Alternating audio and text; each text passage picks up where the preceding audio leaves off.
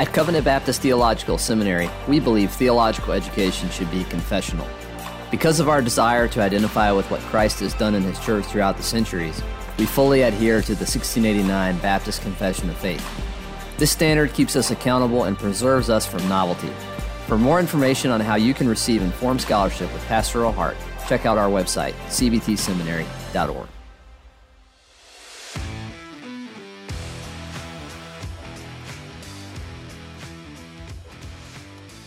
Covenant Podcast exists to equip listeners with theological content from a 1689 Baptist perspective. We pray you find this resource edifying, faithful to Scripture, and Christ exalting. Now, let's get started. All right. Welcome to the Covenant Podcast. Today, I'm very happy to have Brother Jimmy Johnson. We introduced him last time as the pastor of Vista Baptist Church in Vista, Missouri. So welcome to the Covenant Podcast today, Brother Jimmy. Thank you for having me. Today, I have asked Brother Jimmy to come on and lecture us via podcast format over the man that is and was Andrew Fuller. Can you tell us a little bit about the life of Andrew Fuller? Yeah, I can. Andrew Fuller, he was born in England in 1754. He was born into a Baptist family, and both of his parents were Baptists. Two of his grandmothers were Baptists. His family would eventually move to a place called Soham, and he would grow up in that church, and the pastor of that church was, let me see if I can find it here. I can't remember his name. I believe it was John Eve. I can't recall his name exactly, but John Eve was a hyper-Calvinist who had been influenced by Jonathan Brine as well as John Gill. So Andrew Fuller's growing up in church. He listened mostly to hyper-Calvinist preaching, which hyper-Calvinism, and what distinguishes it from regular Calvinism or historical Calvinism, is this idea of being against offering the gospel to the unconverted. They didn't believe that it was loving to do it because they thought that if they are unable to respond to the gospel, it is not loving to share it with them or to expect them to be obedient to it. But so Andrew Fuller, growing up, really had no interest in Jesus or Eve's preaching. He just went. But eventually, when he was a little bit older, he had a conversion experience in spite of Eve's preaching. And as he grew up and grew in his knowledge of the faith, he began to read people. He read a lot of John Gill. He then would eventually read people like Jonathan Edwards, Jonathan Owen, as well as John Bunyan. So a lot of Johns in that day, I suppose, but a lot of reading Johns in that time. But John Eve, the pastor of Soham Baptist Church, would eventually resign due to controversy, and they would go without a pastor for a while. And a guy that was mentoring Andrew Fuller said that Andrew Fuller should try preaching. So Andrew Fuller preached, and they recognized his gifts, and they eventually called him to pastor. And he pastored there for a little bit. But as he was there, he began to reject some of the things that he had been taught while by his pastor Eve, and as well as by his reading of John Brine, as well as John Gill. And he began to believe that we should offer the gospel to the unconverted. In fact, we should demand that they believe it. And he came to these conclusions by reading people like John Bunyan, John Owen, and Jonathan Edwards. And the church began to grow. People began being converted under his ministry. And the church actually didn't like that. The one that he was pastoring did not like that he was presenting the gospel to the unconverted, encouraging them to come to Christ. So in 1782, he eventually actually resigned from that position and took a church a church called Kettering Baptist Church. So he was at Soham just for a short little bit, and while he was there, he met some important people like John Ryland Jr. and John Sutcliffe, who would become lifelong friends of his. But he eventually left that first church because they were not in line with his convictions of offering the gospel to the unconverted. And shortly after going to Kettering, he released what was his probably most influential work, The Gospel Worthy of All Acceptation. And he actually had written the book while he was pastoring at Soham, but waited to publish it because he was afraid of the controversy that it would bring. But some of his friends like Ryland and Sutcliffe encouraged him to release the book, to publish it. And when he did, it did bring controversy. It brought controversy from Arminians. It brought controversy from High Calvinists. He was just embroiled in controversy. And really, that would set the trajectory for his whole ministry. He was always kind of the guy that particular Baptists would encourage to respond to all the false teachings of their day. There were other ones like, I'm drawing a blank on my names right now. Well, there were others. I'll just say that. There were others that would respond to controversies, but Andrew Fuller was the one that they would go to. He would end up pastoring at Kettering Baptist Church the rest of his life for about 37 years. But eventually, his convictions of preaching the gospel to the unconverted and in his books and his works came to a man by the name of William Carey. And William Carey is not unimportant to Baptist or church history, but William Carey applied what Andrew Fuller had written in The Gospel Worthy of All Acceptation to taking the gospel to the heathen across the nations. And Carey essentially drew upon Andrew Fuller as well as his friend Ryland Jr. and Sutcliffe, and they all came together and formed what would be called the Baptist Missionary Society.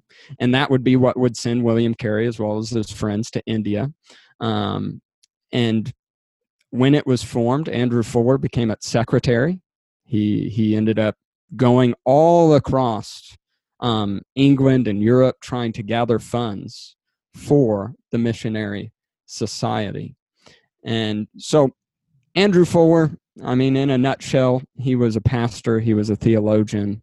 He also was influential in the modern missionary movement. If you were to say that William Carey is the father of it, we might say that Andrew Fuller is the grandfather of the modern missionary movement. But to sum up his life, he was just faithful all the way to the end. Like I said, he pastored that church for 37 years, died at a relatively young age of 61. He actually probably wore himself out. That's probably how he ended up dying, just burnt himself out to the degree of physical exhaustion and then death. And he would actually die shortly after listening to his congregation worship while he laid in his parsonage. So that's Andrew Fuller in a nutshell. There's a lot more that could be said about him, though. Okay. Can you hear me? Yes, I can. You cut out for a slight second, but I can still hear you. So you mentioned while you're giving a biographical of Fuller's life, the work that he published while there was potential controversy going around. What are some other prominent works of Andrew Fuller's that Christians should consider studying? Well, the one I mentioned is worth mentioning again just because it was so important, and that is The Gospel Worthy of All Acceptation. That was his first major work he published, but it also would end up being one of his main books throughout the rest of his life. Other ones would be the Calvinistic and Socinian systems examined and compared. That's when he debated modern-day Unitarians during that time. Another one would be The Gospel and Its Own Witness. That's when he debated the deist of his era, and there were lots of them. Even just across the pond here in the United States, there were several people who were deist. And then another one would be Strictures on Sandemanianism, which is not a popular heresy that you hear about today, but essentially during that time it would be akin to like easy believism today, that the gospel, that believing the gospel was believing in a bare truth. It was bare belief and bare truth. It didn't require any supernatural working of God. It just required a change of the mind, essentially. And then one other work that might be one of his more accessible works is the memoirs of the late Reverend Samuel Pierce. And Samuel Pierce was a younger friend of Andrew Fuller's. He actually would have been around the same age as William Carey. He ended up dying of tuberculosis. I believe he might have only been 39 years old. I can't remember the exact age. But in his short life, Samuel Pierce preached the gospel faithfully. Many were converted under his ministry, and Andrew Fuller wrote this biography kind of modeling it after Jonathan Edwards' work on David Brainerd. So Andrew Fuller would even say in his biography that Samuel Pierce is like a Baptist David Brainerd, is basically what he was trying to argue. And that one was published in multiple editions, even in Fuller's own lifetime, which would have been a big deal. So those would be some of his major works. Okay. We've mentioned some names of who was influenced by Fuller and who influenced Fuller himself. Can you give a brief synopsis of those, again, in a more acute, sharp way in this portion of the podcast? Yeah. Some of his early influences would have been people who were popular during that day, especially among Baptist circles. John Gill being the foremost. I mean, John Gill wrote extensively, and John Gill was very important because he was kind of the wall against Unitarianism within Baptist life, because he wrote extensively on the doctrine of the Trinity, defending against it. And while Presbyterians as well as General Baptists were all becoming Unitarian, Jonathan Gill kind of almost single-handedly kept particular Baptists during that time from going liberal or theologically liberal and following the Unitarians at that day. So he would have read John Gill's dogmatics as well as John Gill's commentaries. He also would have been familiar with Jonathan Brine, who was a friend of Gill's and also a pastor of a major church in England. He was a high Calvinist, so most of his early life, that's who he was reading. But also John Bunyan. He read Pilgrim's Progress several times throughout his life and was influenced heavily by that. And then Grace Abounding for Sinners by John Bunyan would have been another work he read. Jonathan Owen would have been a key influence. In fact, I believe Fuller said that Jonathan Owen was his favorite, one of his favorite people to read. And he did read him quite extensively, reading his works against Arminianism and commentaries and things of that nature. And then probably the person you see most reflected in Fuller and Fuller's writings would be Jonathan Edwards, especially in The Gospel Worthy of All Acceptation. He kind of regurgitates in his own words many of the arguments that Fuller makes in Freedom of the Will against the Arminians in the States that Jonathan Edwards was writing against. And one of the main arguments, I know this isn't a part of your question, but I always find this debate interesting. One of the main arguments in Gospel Worthy of All Acceptation came down to the nature of the will, or the nature of total depravity. So Jonathan Edwards was arguing against Arminians, whereas Fuller was mainly debating hyper-Calvinist, and yet he uses the same exact argument, and that is this distinction between the natural will of man and the moral will of man. Fuller would basically argue that men's natural will, and I'll have to define those terms because it may sound confusing, but man's natural will is not affected by his depravity. And what he means by natural is like physical. He's saying essentially that men have the physical capacities to understand and respond to the gospel. However, their moral will is depraved. They hate God and they hate the gospel. So if we were to make an analogy, Fuller might say something like, say you're running towards a cliff. What the hyper-Calvinists believed, as well as Arminians thought Calvinists believed, is that a man running towards the cliff, about to go off, is physically blind, and that's why he doesn't stop. He's physically blind, just runs off the cliff and dies. And Andrew Fuller would be like, no, that's not the right analogy. It's more as if man has the ability to see, but he's closing his eyes even though he knows the cliff is coming, and just runs off.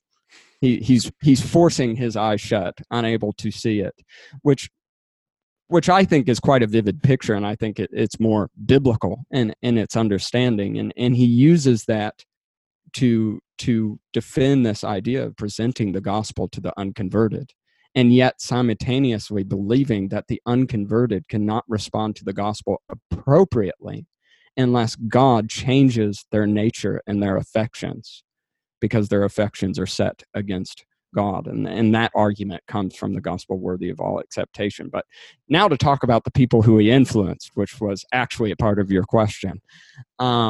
William Carey would have probably been the most prominent person that, well, actually, that's not true.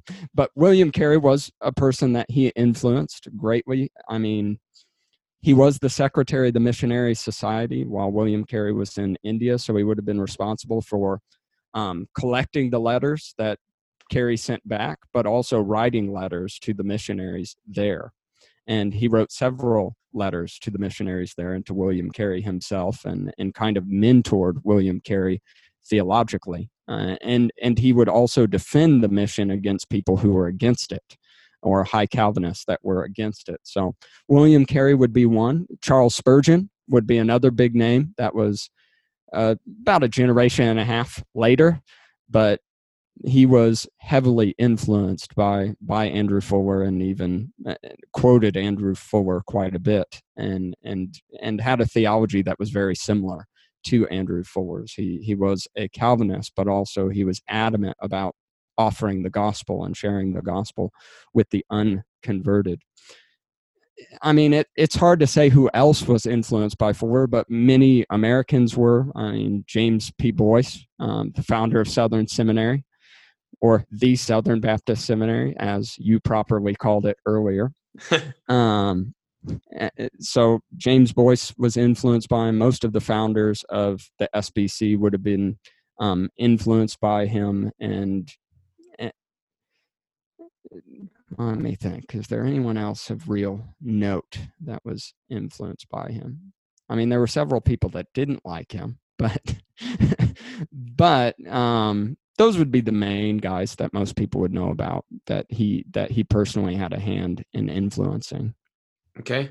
So what does Andrew Fuller mean to Baptist history? Well, Andrew Fuller, he was a man who was willing to stand up for his convictions, and really was a man that brought about revival amongst English particular Baptists, in the sense that he gave them the theological foundations they needed to be bold. And he would be, his theology at the very least, they may not cite him or quote him, but his theology was a guiding principle in forming the missionary societies that would even exist in the United States. The IMB is what it's called now, but I mean, the missionary societies in the U.S. Borrowed heavily from Fuller's theology at the very least. So Fuller is, in my opinion, the kind of example that we need of someone who is both a pastor, a theologian, and we might call a statesman. He was affiliated with his denomination and association, and he embodied all those things during his day when not everyone was. And he was unafraid to publish his convictions and unafraid to debate. But also he kind of sets an example for what debate was. Actually, to my knowledge, he never assaulted the character of the people that he was disagreeing with. Even when they didn't assault his character or accuse him of doing things, he was always a man who went after their ideas rather than the people themselves. And why should the Christian study Andrew Fuller? because he's probably one of the most important people in Baptist history. I mean, without Andrew Fuller, it could be argued that there would be no William Carey, or folks like Charles Spurgeon. Obviously, Fuller stands on the shoulders of people who go before him, but Fuller was very important in the fact that he influenced just a wide array of people who would go on to influence more people. So, I mean, even though Fuller might not be a household name in church history, people he influenced are. I mean, Charles Spurgeon clearly is known by most people, even people who hate Calvinism, like Charles Spurgeon for some reason, but also William Carey and folks like that. So I'd say that that's why Christians should study him. Well, would you mind if I just shared 4 applications from Andrew Fuller? Go ahead. Or 4 things that we can learn from him, and it might be a little bit more applicable than just talking about history, because some people's eyes will say glaze over as they're listening, as well as just their minds will shut off. But number 1, I would say something that we can learn from Andrew Fuller or apply from his life is pray for the conversion of the unconverted and rely on the Holy Spirit. I mean, he was a man of prayer. He was a man who demanded that his congregation, as well as other congregations that he would interact with for the Mission Society, he would encourage them to pray for the unconverted. And I mean, even the Baptist Missionary Society developed out of a prayer meeting, which Fuller was at. Secondly, participate in the proclamation of the gospel coming on the Covenant podcast holding today the rope to give us or going. And I use that language on Andrew Fuller because I know that I personally Andrew will Fuller be listening a couple of times to chew on all of this information that you dropped on the podcast today. So I'm very grateful for people held the rope taking your time. I know you're busy. He would go down into the well, that is the mission field, if someone would hold the rope for him. And he told that to people like Andrew Fuller. And Andrew Fuller took that charge of William Carey the most seriously, in the sense that he literally held the rope until he died. and he would travel all over just trying to get and secure funds, books, anything that the missionaries needed. He was going out regularly to try and gather it. So as a Christian, you should be one who is at the very least holding the rope for those that go and proclaim the gospel to the lost. But also, I would encourage you to go and share it with the lost too. And Andrew Fuller did both. 3, proclaim sound doctrine.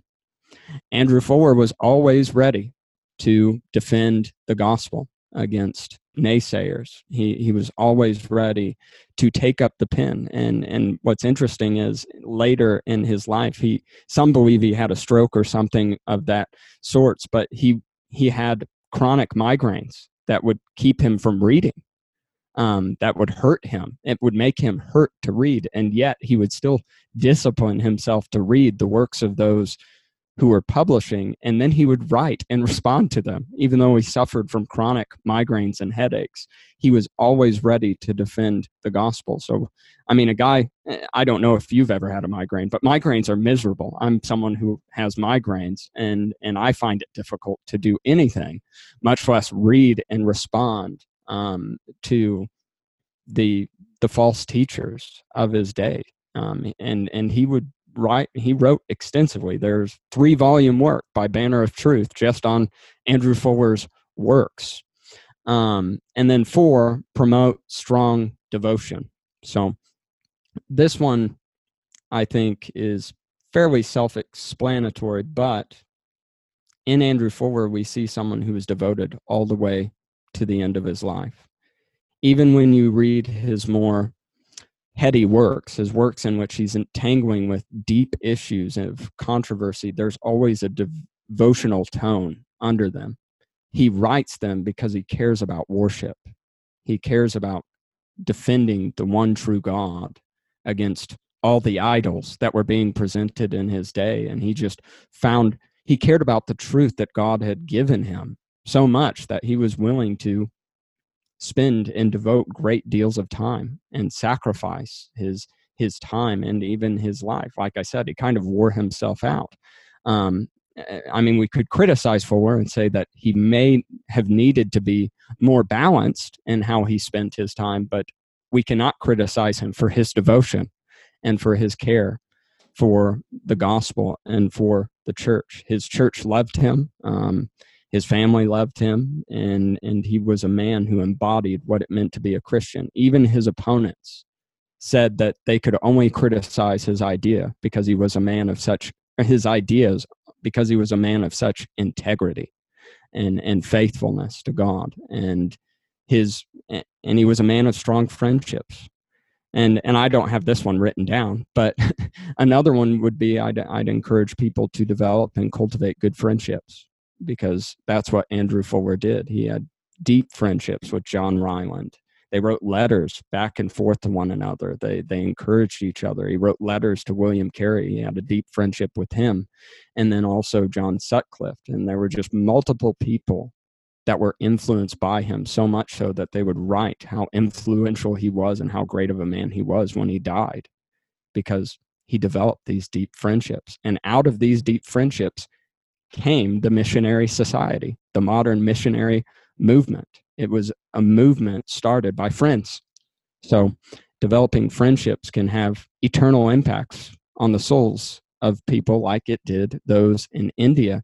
And even in Burma, you'd have Adoniram Judson, who would go eventually and would interact with people like William Carey and be influenced by people like William Carey, who were influenced by Andrew Fuller. So that'd be five applications of Andrew Fuller's life and ministry. Andrew Fuller's someone who I like, and in my opinion, he should be studied more. Well, now there you have it. You have 5 applications for why the Christian should study the life of Andrew Fuller. Once again, Brother Jimmy, thank you so much for coming on the Covenant Podcast today. Thank you for taking the time. Well, thank you for having me. For additional content, check out our blog ministry at covenantconfessions.com. Also, keep up with our social media accounts on Facebook, Instagram, and Twitter. Next, head on over to iTunes and leave us a review. Lastly, thank you for listening to the Covenant Podcast. Grace and peace to you.